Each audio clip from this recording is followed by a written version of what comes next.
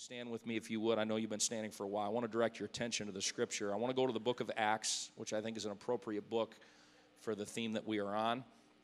Of course, we've been in the book of Acts on our Wednesdays, which has just been incredible. But I want to direct your attention to the book of Acts. I think it's appropriate for the theme that God is dealing with us about and where we are. And I pray the Lord will help me to minister and preach the word of the Lord this morning. It's been 2 weeks. I feel out of practice here. So hopefully I don't butcher this thing today. But thank you. I appreciate that. In Jesus' name. Acts 1. Here we go. Acts 1, I want to read 3 through 5. And then if you would, maybe just put your finger there, and I want to go to Acts 11. It's an amazing passage of Scripture. Acts 1 and 3, to whom also he showed himself alive after his passion by many infallible proofs, being seen of them 40 days, and speaking of the things pertaining to the kingdom of God, post-resurrection, pre-ascension. And being assembled together with them, commanded them that they should not depart from Jerusalem. He told them, you stay in Jerusalem, because there's something you need in Jerusalem that's going to happen. He said, wait for the promise of the Father, which saith he, you have heard of me. He said, in order for my mission to be accomplished, apostles, Book of Acts church, you're going to have to receive something in your life that's going to empower you to do it. Listen, none of us are smart enough, powerful enough, charismatic, have enough abilities in our life to do what we need to do. We need the power of God operating in us. And that's what Jesus was letting them know. I'm getting ready to leave, and I'm not going to leave you comfortless. I'm going to come, and I'm going to impart unto you something that's going to empower you to change the world. Okay? So notice what he says in 5, and I really want you to notice the verbiage here. For John truly baptized with water, but he said, you're going to be ye. Can you look at your neighbor and say ye? Very important word. If you've got a Bible, I want you to underline it. I want you to highlight it because we're going to talk about that single word, two-letter word. He said, but ye shall be baptized with the Holy Ghost not many days hence. But you, he said, are going to be baptized with the Holy Ghost not many days hence. And when Jesus said that, all of the apostles, the disciples were there, and they received what he was saying, and they had a limited viewpoint of what Jesus was saying. And Acts 11 is going to illuminate how we know that. So what were they thinking when he said that? They were all Jewish brothers, and they were thinking of the gospel going to the Jewish nation, and us, me and mine and our club, we're going to have an awesome revival among just us. It's going to be wonderful. Us Jewish people, he said, ye shall be baptized, the Holy Ghost. Now, Acts 11, notice, this is following Acts chapter 10, of course, the tremendous conversion of the Gentiles and Cornelius. And notice 11. Peter is now going back. The apostles and brethren, they were Jewish that were in Judea, heard that the Gentiles, look at your neighbor again and say, uh-oh, the Gentiles. You know who the Gentiles are, right? They're those people. Those people. You may want to just pinch your nose right now. They're those people. They heard that those people, the Gentiles, they heard that those people had also received the word of God. So naturally, you would assume that they would be highly excited about this, correct? Yes. Revival. Evangelism. Wonderful. And when Peter was come up to Jerusalem, they that were of the circumcision, the Jews, contended with him. In case you're wondering, that word contend, that means to fight.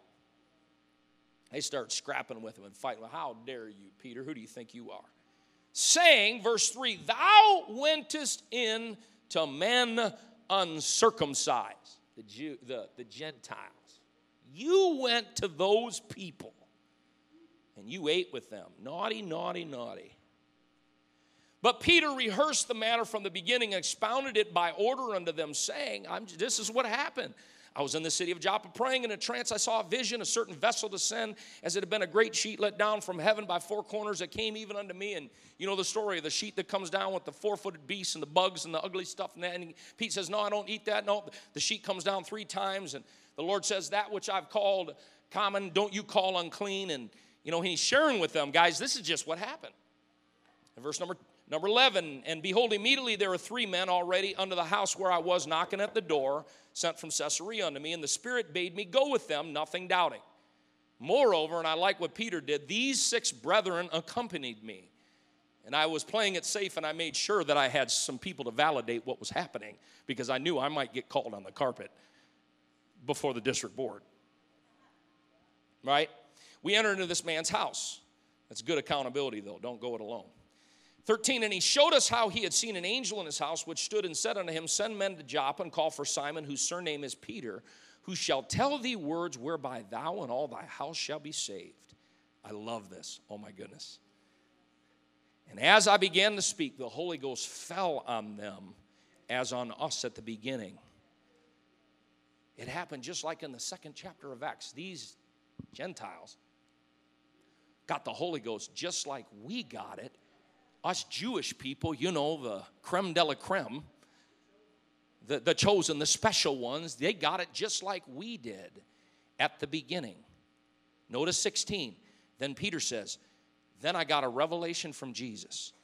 Then remembered I the word of the Lord, how that he said, John indeed baptized with water. But, remember the word I told you to remember? But ye. Then I remember the word of the Lord, and Jesus immediately spoke to me, and I remember what Jesus said when he said that ye shall be baptized with the Holy Ghost. You don't get it, but I'm going to talk about it with the help of the Lord this morning. Because in Acts 1, the ye, they thought meant just us. But in Acts 10, revelation came, and Jesus was showing Peter that the ye wasn't just us. Oh, Holy Ghost. The ye also included them. Those people there. But ye, he said, then I remember the word of the Lord, how he said, John indeed baptized with water, but ye shall be baptized with the Holy Ghost. 17, for as much then as God gave them the like gift as he did unto us, who believed on the Lord Jesus Christ, what was I that I could withstand God? When they heard these things, they shut up and glorified God, saying, Then hath God also to the Gentiles granted repentance unto, wow. Ha! Man, I feel the Holy Ghost here today. Wow. He's like, then the bubble light bulb went off. And I realized that God wanted to do for them what he did for us. I want to preach this morning with the help of the Lord on a simple subject, the all-inclusive ye. The all-inclusive ye. And if I had a subtitle, it would be this: the day the church changed.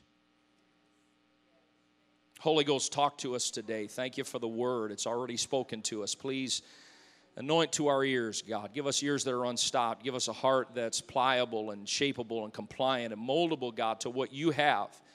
There's an all-the-world call that is upon the church, Lord, to reach each one and every one.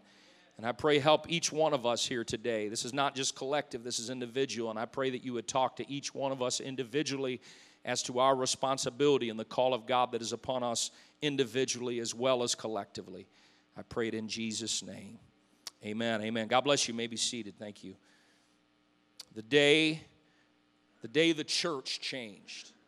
The day the church changed. As we would walk through the scripture, there are moments, it seems as if, that literally change everything. Historical markers, you may call them. You may call them a shift, a significant shift, where everything, it seems like, that was one way up until a certain point of time suddenly in a moment shifts and it changes immediately. I would say one of those moments, of course, as we go into the New Testament is Bethlehem changed everything. And Thor, every day is Christmas to a Christian. Bethlehem changed everything. Emmanuel, the fact that, and I hope we never get bored by the revelation, the fact that God, invisible, immaterial, all-powerful, that God took on human form and became a man and subjected himself and brought himself to the lowest common denominator, and he became a baby at Bethlehem. Aren't you thankful for that miracle?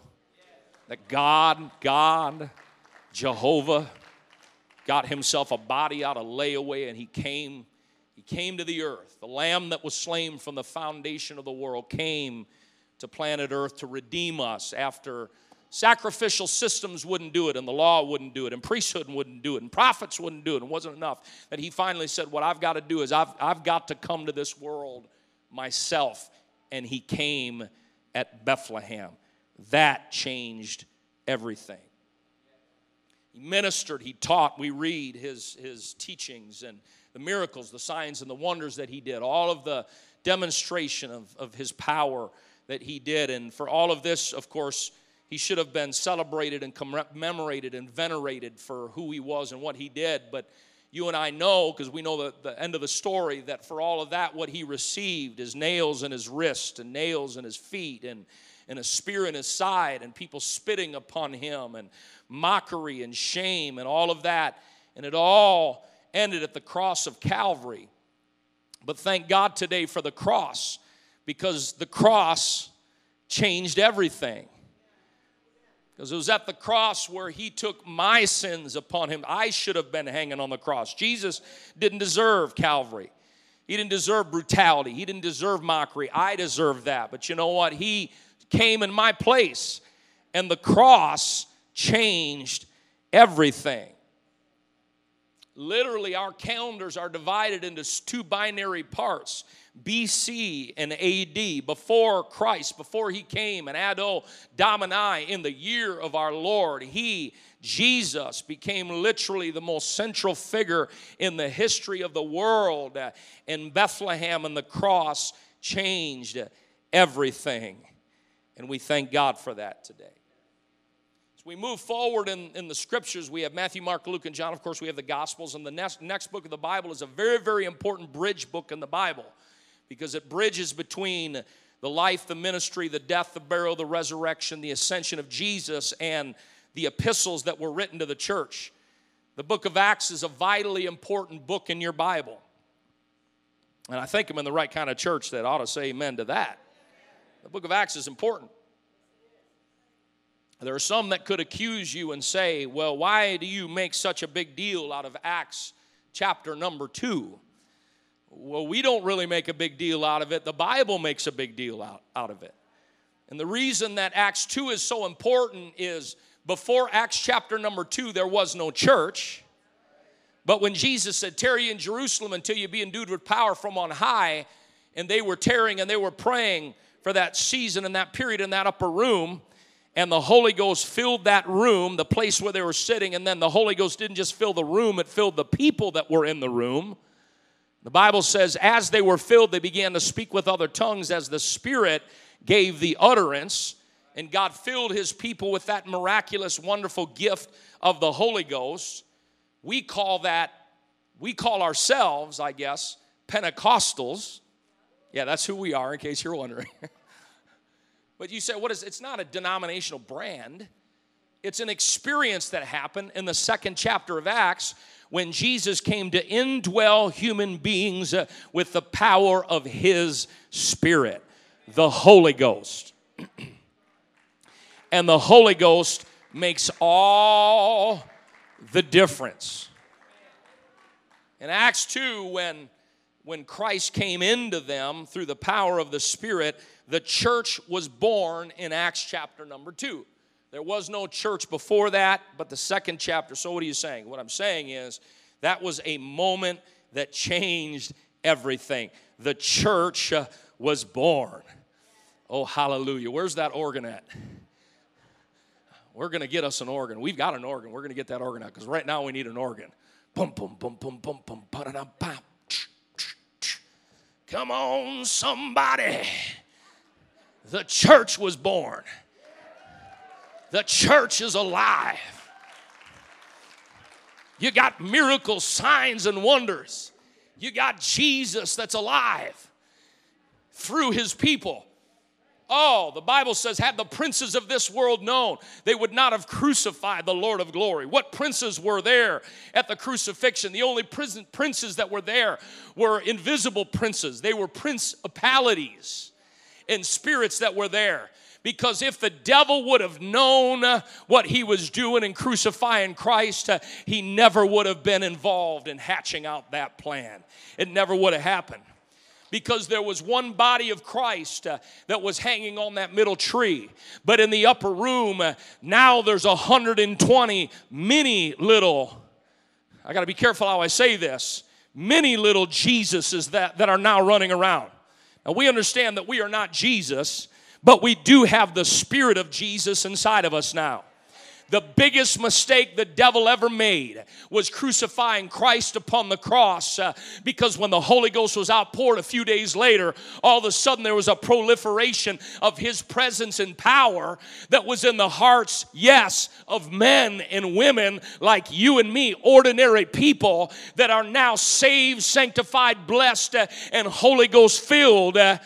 We are now agents of change and redemption to change the world. Oh, yes. Oh, hallelujah. I feel like preaching about the power of Jesus through the church. This church is not meant to be an anemic church. He's not coming back for a buck-toothed, bow-legged, ugly bride. He's got himself a beautiful bride that hath made herself ready. I'm talking about the church in all of her beauty. I'm talking about the church empowered in the Holy Ghost. I'm talking about the church that's got a mentality that we're not going backwards. A church that's got a mentality that we're going into all the world to make a difference in every culture, in every community, in every people group. And we're the church of the living God that's meant to institute change in our culture and in our world. The church. Brings us to the book of Acts, and the book of Acts is the history. It comprises about 30 years of time, the history of the New Testament church. And but can I say this? Sometimes the way we think it's going to be, it ends up turning out a little bit different than the way we think it's going to be. Oh, yeah. Yeah.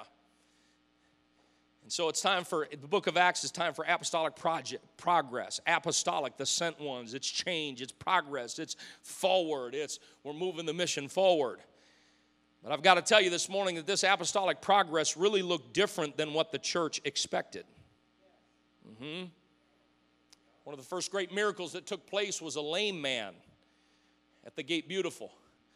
It wasn't a pretty scene. I wonder if the temple was ADA compliant. Probably not.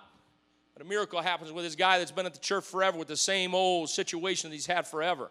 I thank God today that the miracle-working power of God, people that are facing situations that they've been in, it seems like, that have an aura of invincibility, they're never going to change until Jesus shows up.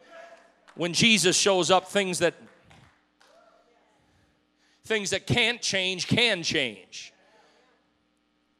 I know some of us have been at this for a little while, but we still believe in the miraculous intervention and the power of God.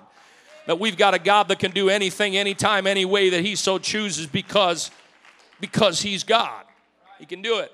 And he shows up unbeknownst to them, and this lame man at the Gate Beautiful, and he gets healed. One of the next major events we see in the book of Acts is the Samaritans, those half-breed between Jew and Assyrian, that the gospel gets preached unto them. And I used the word a couple of weeks ago, and I'll use it again. They had cooties. Paul, that's probably a word that we used back when we were younger, right? Cooties. Ooh, they're those people. Those people. Those people. I'm so thankful that Jesus loves everybody. The next chapter, right? You want to know what apostolic progress looks like? You got Acts 8, you have the Samaritans, Acts 9. Anybody know what's in Acts 9? It's the conversion of a guy by the name of Saul. He's that guy. Saul, a murderer of Christians. Saul, a persecutor. Saul, the kind of a guy you didn't want in your church. I love the Bible because it gives us sometimes insights into, even though we're God's people, the humanity of God's people. Let me share the scripture with you. It's Acts 9 and 26. So God saves this seemingly unsavable guy. He was like a murderer. He's like this terrible guy. Everybody's afraid of him. And Acts 9 and 26 says, when Saul was coming to Jerusalem, he essayed to join himself to the disciples. He wanted to come to River of Life Church. He wanted to come to church. That's all he wanted to do. Just wanted to come to church. But they were all afraid of him. The greeters weren't greeting him happily. People weren't saying, welcome to church, glad you're here. The Bible says literally, this is how faith-filled God's people can be at times. The Bible says they believed not that he was a disciple. Aren't you thankful that the Bible gives us a little help here? They're like, maybe he's just trying to infiltrate our ranks. What happened to him, I don't think it was really real. They were looking down their noses saying, no, I don't think, maybe he's just trying to, get in our meetings and learn more about us so that he can infiltrate our ranks and kill more of us. What tremendous faith. We should call for an altar call right now. Hallelujah. Let's pray. What a way to believe in people. They didn't believe, and they probably didn't want to believe. Unbelievable. Oh, hallelujah. Holy Ghost, help us. But what Jesus was trying to prove, I feel the Holy Ghost here today. He was trying to prove to the church that there's nobody that I can't save. There's nobody that I can't save. He's like, I am going to make an example and a trophy out of this guy that they call Saul, this beast of a man, this man that's a persecutor, this horrible guy, this guy that the church was afraid of. God said, I'm going to handpick him. He said, I'm going to put my salvation upon his life. I'm going to fill him with the Holy Ghost, and I'm going to prove the whole world that there's nobody that I can't save, that there's nobody that I can't reach. I'm thankful on this Sunday morning that we've got a God that can reach to the bottom of the barrel, and those that appear to be the most unreachable. As a matter of fact, you better be really, really careful before you start saying, oh, God could never save them. I don't think, or, we're smart enough that we don't say it, but we think it. And we can think, well, man, I don't know of anybody. I think they could get saved, but there's no way that they could get saved. God was trying to prove to the church that there's nobody. There's no liar. There's no stealer. There's no arrogant man. There's no so dirty and perverted and hateful and unforgiving and violent person that God says that I'm not able to save. As a matter of fact, there are times that God proves to all of us that he can do anything with anybody because his gospel is that powerful. It is the power of God unto salvation and can save anybody. Oh, hallelujah. Hallelujah. I said it earlier, but you may look around, and some of us may not know. You may be new into the kingdom of God. You may be new in the church here, and you look around, you're like, yeah, I'm just me, and you look around, you see these special sanctified saints, and you look around, but I'm telling you right now, what you don't know is you don't know where they came from. You don't know what kind of lives that they lived. We don't have one of those country club churches. Everybody comes to God that, they had six-figure incomes, and they had the Leave It to Beaver family. Some of you don't even know who he was, but, our church is filled with the Brady Bunch family. You know what I'm saying? You don't get that either, probably, but everything mixed up, messed up, but Jesus. I'm telling you, if God can save Paul Tribbett, he can save anybody. It's true. Paul's going to probably talk tonight a little bit on our evangelism night. I mean, he's told me the stories. He used to beat people up, man. He's the kind of guy, he'd make a good usher. You ever have a serious situation? He said, I just pull out a pipe wrench and I beat him over the head. In and out of jail. 26 times, Paul? In and out of jail. But you know what? God specializes. Oh, God. Linda, where's Linda at? When Linda first came to church, I thought she was the Baptist pastor's wife. I did. I'm like, she came to church, she just seemed like she had it all together. She had it all together. Little did I know, though, that Linda grew up in the bars, singing in the bars, singing country gospel, or not country gospel, singing. She started singing country gospel after.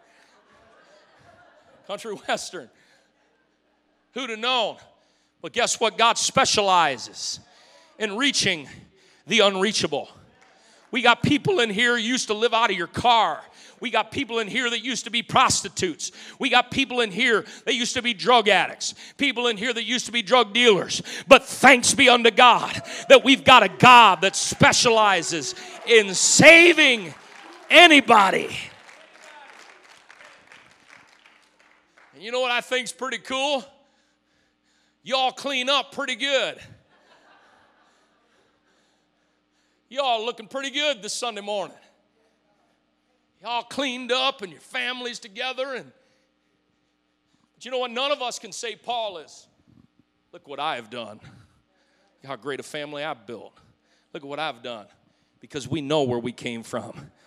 And we know what God's done for us. We know what kind of lives we used to live. We know what we used to be. But we're not that anymore. Because Jesus changed us. He changed us. We're not what we used to be. Look at your neighbor and say, you're not what you used to be. You need to remind yourself of that sometimes when the devil tries to tempt you. I've got to get to the word here, but I really feel like encouraging someone this morning because the devil wants to bring you back. But you need to say, I'm a new creature in Christ. Old things are passed away. No, I'm not going back. I'm not going back to the world. I'm not going back to what I used to be. God wanted to know, and it was a moment that changed the church. Acts chapter number 9. All right? And we go into the next chapter, Acts chapter number 10. Now, you got a Bible, you need to mark this up, and you need to put a bookmark in there, and you need to mark this chapter up because literally, the 10th chapter of Acts is literally the day when the church changed. The church changed in Acts chapter number 10. It is one of the biggest New Testament moments that you will find in your Bible. It is a watershed moment. I preached it 2 weeks ago. I won't get into that whole story, but do you remember? Peter is lounging on the rooftop, and he had been walking around Joppa and had been walking around witnessing. It had been a long day probably. He goes up on the rooftop. He smells the smell of baking fish wafting up through the boards as he's on the rooftop. And he begins to have a little prayer meeting with Jesus. And he starts talking to the Lord. And in this prayer meeting, all of a sudden, he does what a lot of us do when we get to praying. He fell asleep. And as he falls asleep, this vision happens, and this sheet comes out of the heavens and comes down. There's all these weird beasts and four-footed beasts and animals. And the Lord says, Pete, why don't you get up and eat? That's appetizing, right?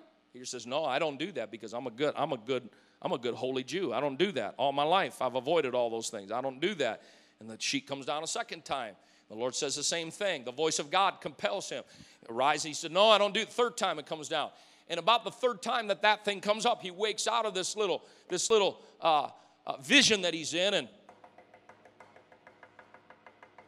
there's a knock at the door. And can I tell you that the knock at that door was the knock that changed the New Testament church? The knock at the door is representatives of this guy named Cornelius. And as the story goes, he shows up at the house of Cornelius, and he's being led of God. He's got 6 Jewish brothers with him, and he shows up, and he begins to preach unto them. He's like, I guess that which the Lord has called common, I can't call unclean. I got to preach to these people. I got to preach to these people. I don't want to be here. I'm a Jew. Those aren't my kind of people. You know what all of us are like? Let's talk about human nature here for a minute. You know the kind of people we want to hang around? We want to hang around the kind of people that are like us. It's human nature. It's the way that it is. Sectarian, segmented. I want to be around my kind of people. He goes there and he begins to preach the gospel. He starts preaching about Jesus to these people. And while he's preaching about Jesus to these Gentile people, while he's preaching, the Holy Ghost falls on them that heard the word of God. And they were all filled with the Holy Ghost. I want to teach a doctrinal message. I don't have time to do it. I mean, I hope it's doctrinal, but I mean, you know what I'm saying. I would like to go deeper into this. For they heard them speak with tongues and magnify God. He heard them speaking in tongues, and he said, well, speaking in tongues just like we were speaking in tongues back in Acts chapter number 2. And so he says, guys, I mean, can any man forbid? Can we stop them from being baptized? It's obvious that God has filled them with the Holy Ghost just like he filled us with the Holy Ghost. Us with the Holy Ghost. He filled them, those people, if he filled those people with the Holy Ghost, well, it looks like we got to baptize them just like we were baptized, right? And the church changed on that day. All right? Because up until that point in time, listen up, Christianity looked Jewish at this time. The style, the music, the culture was comfortable. Everybody looked like me. The church looked like me. Church was all my people. Their social structure and their system, their synagogue, their habits, their law, their historical perspective. Everybody that was in the church had the same perspective. And they kind of evidently liked it. Everybody had the same skin color. Everybody had the same ethnic lineage. Oh, God help us. This was a big deal because the church up until Acts 10 predominantly and primarily was just us. It was our people. But God was trying to rearrange their thinking. In fact, they didn't really even believe that God would do it for those people. It factually had not even entered their minds. It was a shock to them. It was a shock that the gospel was for everybody. That it was for the whole world. That the revelation of Jesus and the gospel was for anybody and everybody. And in Acts chapter number 10 is the moment that the church changed. I got a question for River of Life on this Sunday morning. It's hot July Sunday morning. Are we still in July? Is it August yet? No, it's coming. I got a question for River of Life. When will the church change? River of Life will change when Revelation informs us that the church is not going to look like me forever. My age, my skin color, my personality, my preferences. I'm reminding the church on this Sunday morning that the church should have different age groups in the church. And I know I'm preaching to the choir here. I get it. But I thank God this morning that the church has young people in it. I thank God for it. I thank God. Church is for young people. I dearly love our young people. We need to pray for our young people. It's a very difficult week for our young people. I thank God, new young people. What about the young people in RJMS? What about the young people in the elementary schools? I thank God today. I thank God the church should have Sunday school kids. We should have tons of Sunday school kids. I mean, little bambinos running around forever. There's a couple of different ways you can grow a church. You can have lots of babies. Amen. Go home, young couples, have babies. Shake your head like that. Have babies. You've already made your contribution. So have we. Get busy, young couples, get busy. But I'm going to tell you the other way. We don't just grow the church like the Mormons grow the church. Right? I tell you how we grow the church. We realize that children matter to Jesus enough that we're willing to reach out to the children in our community. The wheels on the bus go round and round, right? That's why we have a Sunday school bus. Because this church cannot just be filled, though it may make me comfortable with people that are just like me in my age range and my peer group and the people that I like to hang with that speak my language. Oh God, the church has got to have a Sunday school that's busting at the seams. But I got to warn the church that when that happens, there's going to be a lot of messes that happen in the church when we got lots of children in the church. There's going to be crayon on the walls. There's going to be Kool-Aid on the floor. We'll do our best to make sure that it doesn't happen. But let there be crayons on the wall and Kool-Aid on the floor as long as we're reaching precious children with the gospel of Jesus Christ. I was in one of the weirdest services you could ever be in, and you know what? It made me feel really good. I was in Dallas, Fort Worth. I was in Fort Worth First Church. Some of you know Tom Foster, the church that he pastors, and I was there, and we were on vacation. We were visiting, and we showed up right as church was starting, and it's a large auditorium. It seats about 1,000 people, and there are different banks of seats, of course, like most churches are. And we came in just a little bit late there, and we walked in and we sat down. Little did we know that we sat in the scariest section in the church. Because when I sat down, and it was kind of empty, that little spot, we were sitting right there, and all of a sudden I look around, all of a sudden there was hundreds and hundreds of kids all around us.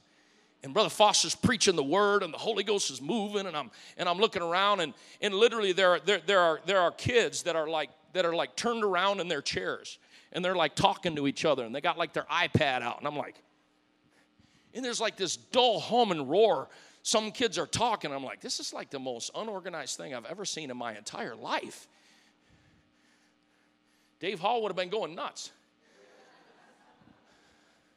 I'm like, but you know why? It's because their buses had bussed in hundreds and hundreds of neighborhood kids that, guess what? They don't know how to act in church. And this is about the time that we had a great influx of a lot of kids, and our kids would, some of you remember we had, this is pre-COVID, but we had tons of kids here, and they're running around, and they're screaming, and our Sunday school teachers try to keep them together and all that. You know what we need to say as the church? Bring it on. Because that's what the church exists for. The church can't just be my kind and me and my pals and those that I'm the most comfortable with. I got a question for River of Life. Is this just a white church? I mean, I do realize that we don't live in like the most ethnically diverse community in the world. I mean, I get that. But you know what? The church needs to be reaching everybody. What about the Native American population? Come on, what about those that have different skin color than we do? The gospel is for everybody. Cultures are different. They may be different. They may not think like I think and talk like I talk, and their musical preferences may be different. But I thank God today that the gospel is for the whole world. It's not just for me and mine. It's not just for our comfortable little group. The gospel's for anybody and everybody. Jesus so loved the world that he gave himself for everybody. This isn't just a woman church. It's not just a man church, right? Amen. Good, I did there. It's for everybody. It ought to appeal to everybody. This is the church. That's why we don't have we don't have a big pink flower arrangement up here. If you like that, sorry. Because men can come to Jesus Christ and not have to turn in their man card to serve Jesus. Remember years ago praying, God, send men. Send men. We love everybody, but we need men in the church. We don't just need ladies, and we need men in the church. And I want to stand here on this Sunday morning on this platform and say, thank God for all you good, godly men that serve the Lord. We need to be reaching more men with the gospel of Christ. Because this church is for everybody. It's not just a girl church. It's a church for everybody. This church is for all nationalities. Amen. With God's help, this is going to be a foreign missions church, a global missions church, a missions church. What does that mean? I mean, I don't know how this is all going to work, but I'm just giving you fair warning that we pray together and seek the Lord together. All those pictures on the back of the wall, those are missionaries that this church supports. We got to do better than that, though. We need to be building Bible schools in other nations. Come on. We need to be helping build church in other nations. I don't know what this is going to look like or what the next step is going to be for River of Life, but I tell you what, we need to have missions groups that come from this church and are a blessing in other countries and can help the work of God in other countries. This has to be an all nationalities global church. Hallelujah. I love this church. I thank God for this church.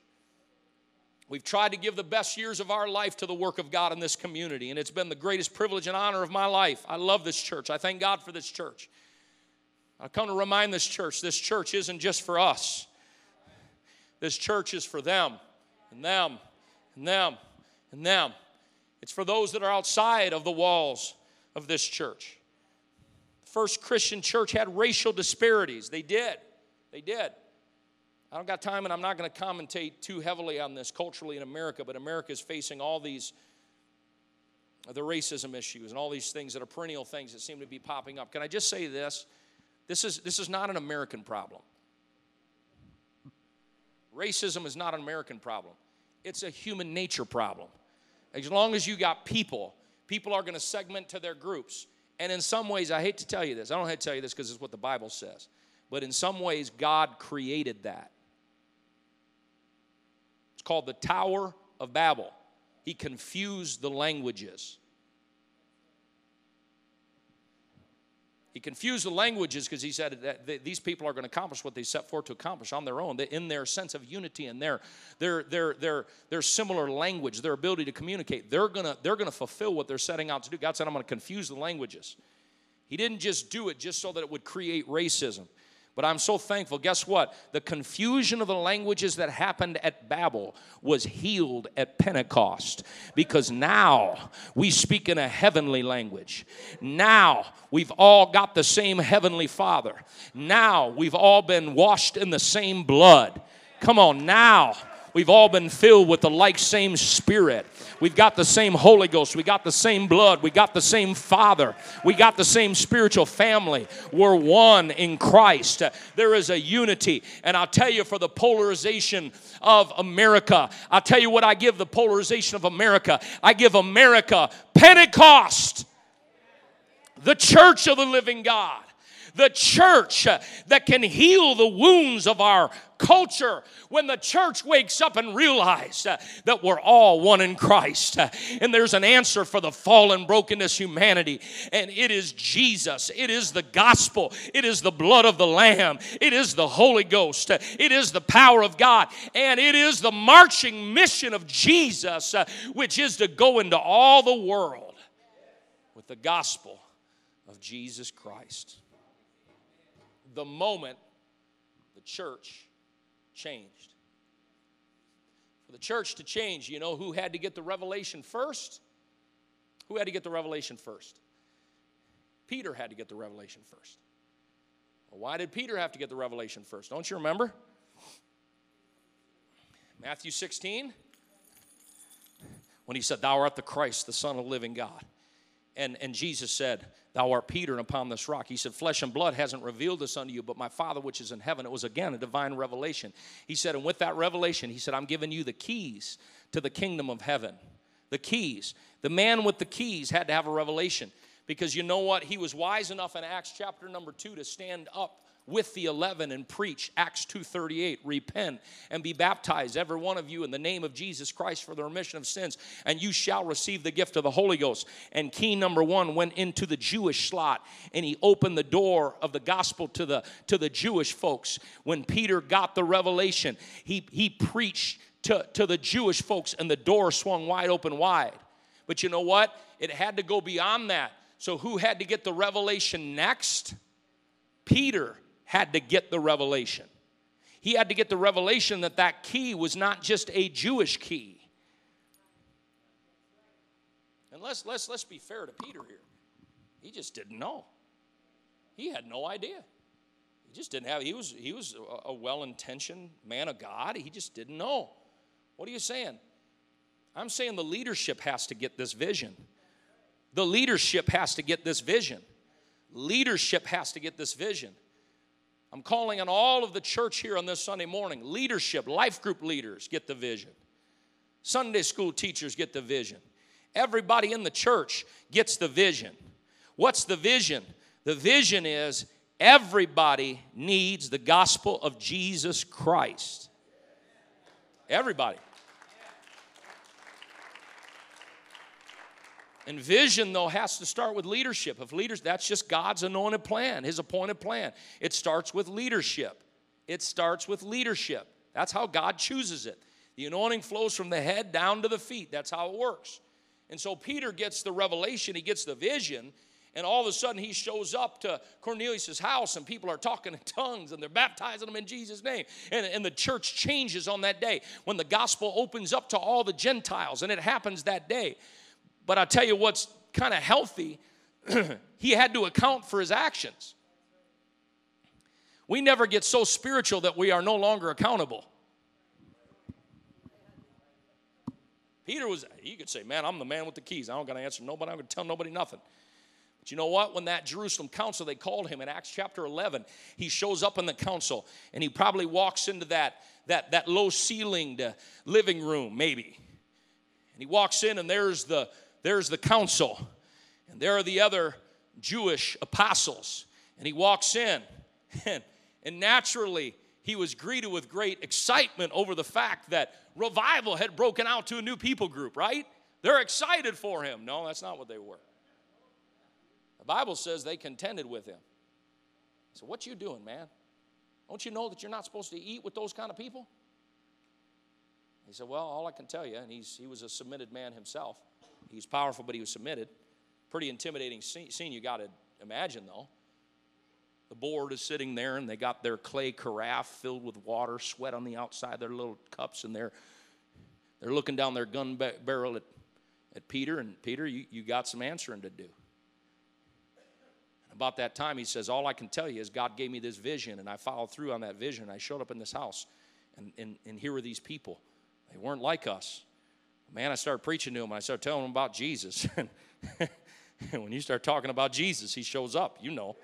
Start talking about Jesus, and he showed up, and before I knew it, those people, they're talking in tongues, and they're speaking in tongues.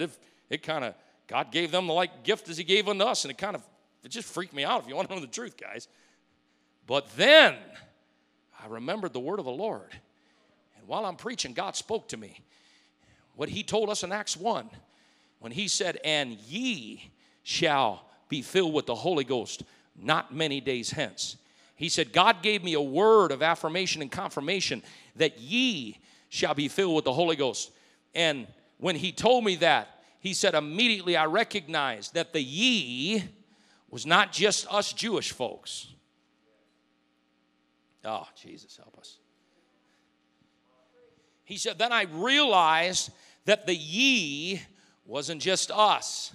When Jesus said, ye shall be baptized with the Holy Ghost many days hence, he said the Lord was showing me that the ye wasn't just us and our little people group. He said, then I remembered the word of the Lord, how that he said, and ye shall be baptized with the Holy Ghost not many days hence. He said, then I realized that the ye wasn't just my fellow Jewish countrymen. Then I realized that the ye wasn't just us. It was a revelation from God that the gospel was going to be for the whole world. It was going to be for Jew and it was going to be for Gentile. And Jerusalem Council, I realized at that moment that God was doing something brand new. I realized that God was opening a door that hitherto had been unexplored. Something that is all-encompassing. And the revelation had to hit the church that the gospel wasn't just for the comfortable ones that were already in the church. The gospel was for those that were not in the church yet. That the gospel was not exclusive to just me and mine and the people that I like and the people that I'm comfortable with and the people that speak the same language that I speak and the people that look like me and act like me and I'm the most comfortable with.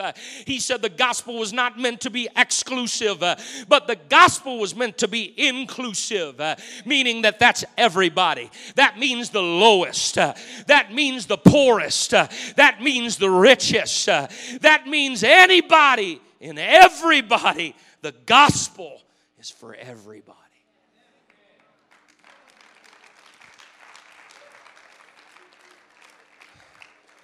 In Acts number 11 and 10, flips open a new page in the history the church. And it helps me to recognize the fact that Pentecost has always had to fight tunnel vision. You know why that is? We're human. Narrow-mindedness from the beginning. Why? It's human nature. Human nature limits people. Come on, folks. Human nature limits God.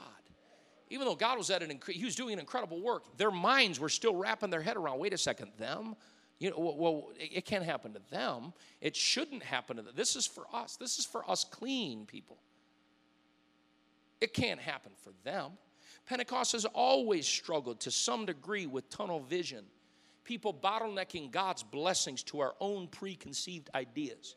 But listen up. Sometimes God picks up the most unbelievable so that we see that anyone can get it. Anyone can have what we have. This promise is unto you and to your children, even as many as are afar off, even as many as the Lord our God shall call. He said, even those, he said us, our children, and he also said, but those that are afar off. I'm so thankful that Jesus still reaches those that are afar off. And I'll tell you what I know about this church. This church is filled with people that were afar off. You know what that means? They were out there. Some of you all were out there, but God brought you into the church. God transformed you. God changed you. Oh, God, I don't have time. I'd love to go into my own testimony. Listen, I wasn't raised in a Christian church. I wasn't raised in a Christian home. I was raised by a rattlesnake-eating former Green Beret, third-degree black belt company president. And we didn't go to church. We didn't do this until all of a sudden a point in my parents' life when they're in marital disharmony and divorce. And all of a sudden, crazy Uncle Bob, that Pentecostal, invites us to church. And 15-year-old unsaved Ron Lichtel walks into an environment like this. I didn't want to be a Christian. I mean, I believed in God, but I didn't think you people are nutty. You people are wacky. You people are nuts. This isn't for me. But all of a sudden, when I went to a meeting one night, when my heart wasn't right, like the song says, something got a hold of me. And he got a hold of me at 15 years of age. And I was an outsider, but Jesus made me an insider. I'm so thankful for that. And everybody in the world deserves that opportunity. Everybody in the world deserves that chance to find God in their life like you did and like I did. They may be different than us, but they deserve a chance to know Jesus Christ. We need a fresh revelation as in the church that God can reach anybody, anytime, anywhere. We need to welcome diversity into the church.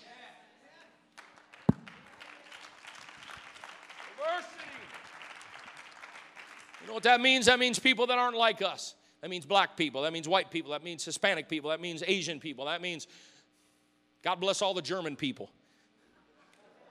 That's my people. Doug, when you were testifying last week, did you say the Norwegians, that's why you're so attractive? And you say something like that? That's why she fell in love with me. Finnish. We need Finnish people in the church. We need Norwegian people in the church. We need Scandinavian people in the church. We need every color. We need every creed. We need every people group. We need rich. We need poor. Everybody deserves a chance. Come on, business owners in the community. We're willing to reach folks that are down and out.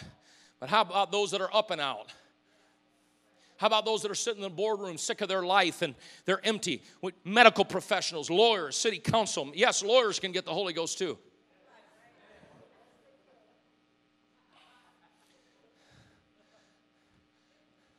Millennials need the Holy Ghost.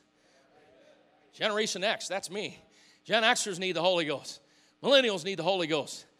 Amen. Baby boomers. We need more baby boomers in the church. I'm really going to mess with some of y'all right now, but that's the fun part about preaching. Republicans in the church. Independents in the church. Democrats in the church. Ow, I know. I already know where you people are going in your head. I already know where you're going. Well, listen, We've got to take people where they are, like Jesus takes people where they are. And that's when the revolution begins. When Jesus begins to work in people's hearts and lives, guess what? Their thinking start to change. We can't just be a Republican church. We can't just be an independent. We can't be a Democratic church. We got to be a Christian church that reaches to anybody and everybody. Listen, people's politics can't get in the way of me reaching them with the gospel of Christ. That's why we don't lead with our politics. That's why I don't have a Biden bumper sticker on the back. There's a number of reasons, but I don't have a Biden bumper sticker on the back of my, I don't have a Trump bumper sticker on the back of my car because I could give a flying flip about all that. I tell you what I want. I want people to know Jesus. That's what matters. People got to know Jesus. The church is going to have former homosexuals and transvestites, and that's going to happen. People that God brings out of the world and transforms their life and changes them. But where the doors are open, where people can experience the goodness and the mercy and the love of God. Hallelujah. Whosoever will, let him come and drink of the water of life freely. We need young couples. We need middle-aged couples. We need elder couples, right?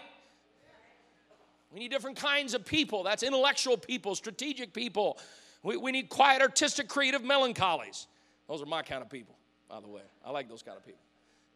But you know what? We also need bold, fanatical, daring cholerics. They're the ones that get under your skin sometimes. We need fun-loving, personable sanguines. They're the ones that get on your nerves sometimes too. I never want to get any work done. All I want to do is play. No, we need everybody in the church. We need peaceful and steady phlegmatics. What are you saying, Pastor? What I'm saying is we need people that are not like us. People who don't think like us. They don't share our political views. They don't listen to the same music we do. We got to get this figured out. And I'm so thankful. I'm thankful for the grace that works in this church. Let me say it like this. Worshiping God matters. Exactly how we worship doesn't matter. I'm going to say it again. Worshiping God matters. Exactly how we worship really doesn't matter. We've got biblical imperatives and parameters. I understand that. But not everybody's going to run the aisles. It's okay. Some people, when the presence of the Lord touch them, their nose gets red and the tears come out of their eyes. You say, well, come on, what's the matter with you? You ought to shout more. You ought to jump more. I think what we all ought to do is we ought to worship God in our way that is appropriate, that the Lord loves. That's what matters. That's what matters. That's why this is a wonderfully grace-filled church. And this church is, I think, by and large, got it in this sense. Because it's not the style of song that we sing. Some of y'all like country gospel. And you say, that's really singing. But you know what? This church, we can worship whether country gospels are being sung. We can pull I think the worship team did a wonderful job leading us this morning in worship. We thank God for that. They do a wonderful job. Wonderful job. As we worship the Lord together. That's great. We can pull an old songbook song. And the young person doesn't have to judge the elder because that song meant something more to them because it identifies with where they were at in life. And it's okay. We don't have to judge one another. We don't have to be condemned. We can just all worship the Lord together. We may do it in different ways. How we do it doesn't matter, but that we do it matters. Thank you, River of Life, for getting this. Doctrine matters. Truth matters. But church architecture really doesn't matter. Lights or no lights, do what you want to do. It doesn't. I mean, in the end of the day, it doesn't matter. Doctrine matters. Sexual distinction matters. But style doesn't matter. Get what I'm saying? The message matters. What is said, the message matters. The method doesn't necessarily matter. We can use door hangers. We can use tracts. We can use social media or a Bible study. What I'm saying fundamentally is we have to distinguish between what is essential and what is preferential. Clap your hands on the Lord. I feel the Holy Ghost. I could bust apart in about 100 different directions right now. And I got to finish. Wheels are down. Put your tray tables up. We're going to land. All right? We must distinguish between what is essential and what is preferential. And if the only way I'm going to be happy with my church is if all my preferences are made and met, I'm going to be an unhappy person. But if I can recognize what the essentials are, there's some things I may not get into, and that's fine. We all have our preferences. That's okay. But I tell you what really matters. What really matters is that we reach everybody. There's going to be people that come into this church. They're going to. If you're not careful, they're going to get under your skin. They're going to be different. When revival, okay, I feel like preaching a little vision as we close here today. We've come out of a tough year, but you know what? God's mission and his mandate has not changed. It's no different than what it's always been. And there's a reason why the church still exists in the world, and the church still exists in the world to reach those that are outside of its boundaries. And the church exists for that purpose. That's why we exist as the church. As we come out of this difficult year that we have all been through, may we be reminded that our mission is unchanged. It is to love Jesus. It is to walk with Jesus. And it's to reach the world with the gospel of Jesus Christ. And as that happens, there's going to be some uncomfortable moments. And I'm just preparing you. Well, we've never done it like that before. I've never done that before. We've never tried that before. Wow. Sunday school is kind of crazy right now. Man, there's like 120 kids running around this building. Man, it's kind of chaotic. Thank you, Jesus. Bring it on. Come on, how about a brand new youth revival in our church? How about a youth revival? How about another youth revival? Hallelujah. Acts 10 and 11. The church woke up to an all-the-world reach. The church is meant to be filled with different kinds of people. But all those different kinds of people are harmonized to be one in Christ. It's the all-inclusive ye. But ye shall be baptized with the Holy Ghost not many days hence. They thought it meant, well, what we would all naturally think, me. But what God was saying is that ye was everybody. Amen. I'm closing. The ye. I believe that the ye means the children that are in our elementary schools right now that are unevangelized. I believe the ye means the kids that have not come into our church yet. I believe the ye means your server at the restaurant. You've eaten there enough times and she knows who you are. She knows because you give her a 20 or 25% tip every time. See what I did there? Cheap people don't win people to God. I know because I was a server. We show the love of God to people. They know who you are. They know when you come walking in. I've tried to make it a habit. We've got this evangelism call coming up really soon here with Brother Cook. And he helped us out with our harvest book and how we keep names of people and remember them. And so I've tried to make a habit of that. When I walk in the restaurant, I say, hey, how you doing? Call them by name. And you know what's funny? After a while, I think they felt the pressure. I didn't even mean it to be that way. And so now when I come walk, they say, hey, hi, Ron, how you doing? It's like I know their name. They got to know my name. That server at the restaurant, that's the all-inclusive ye applies to him or her. Young people, that school teacher that was with you all year, the gospel applies to them. That pain in the butt neighbor that's been a real irritation to you, they're a part of that ye too. The ye is your auto mechanic. The ye is your insurance agent. The gospel's for them too. The McDonald's drive-through worker, when you go through there and get your Diet Coke, the ye applies to them as well. The Culver's worker that hands you that fattening concrete mixer, the ye applies to them. The Applebee's waitress that keeps your iced tea topped off, the ye applies to them. Those family members of yours that haven't come into the church and you just wonder, man, is it ever going to happen? The gospel applies to them as well. Your unsaved mother, your unsaved father. I'm just saying social media, I mean, it's there. So easy for us to be glued to our story and our Instagram feed and all that. Every snap, we make sure they get answered. But I wonder if this tool could be used to reach somebody with the gospel and not just my own personal pleasure. Amen. I don't know. I don't know where all this is going to go. I just don't know. Maybe it's a homeless ministry that's compassionate and helpful. Maybe God's been talking to some of you about a jail ministry. You've thought about it for years, and that's all you've done is thought about it. But this all-inclusive ye in Acts 10 and 11, Jesus was saying it's all changing now because the gospel is for the whole world. Let's lift our hands to the Lord today. Can we reach out to him and respond?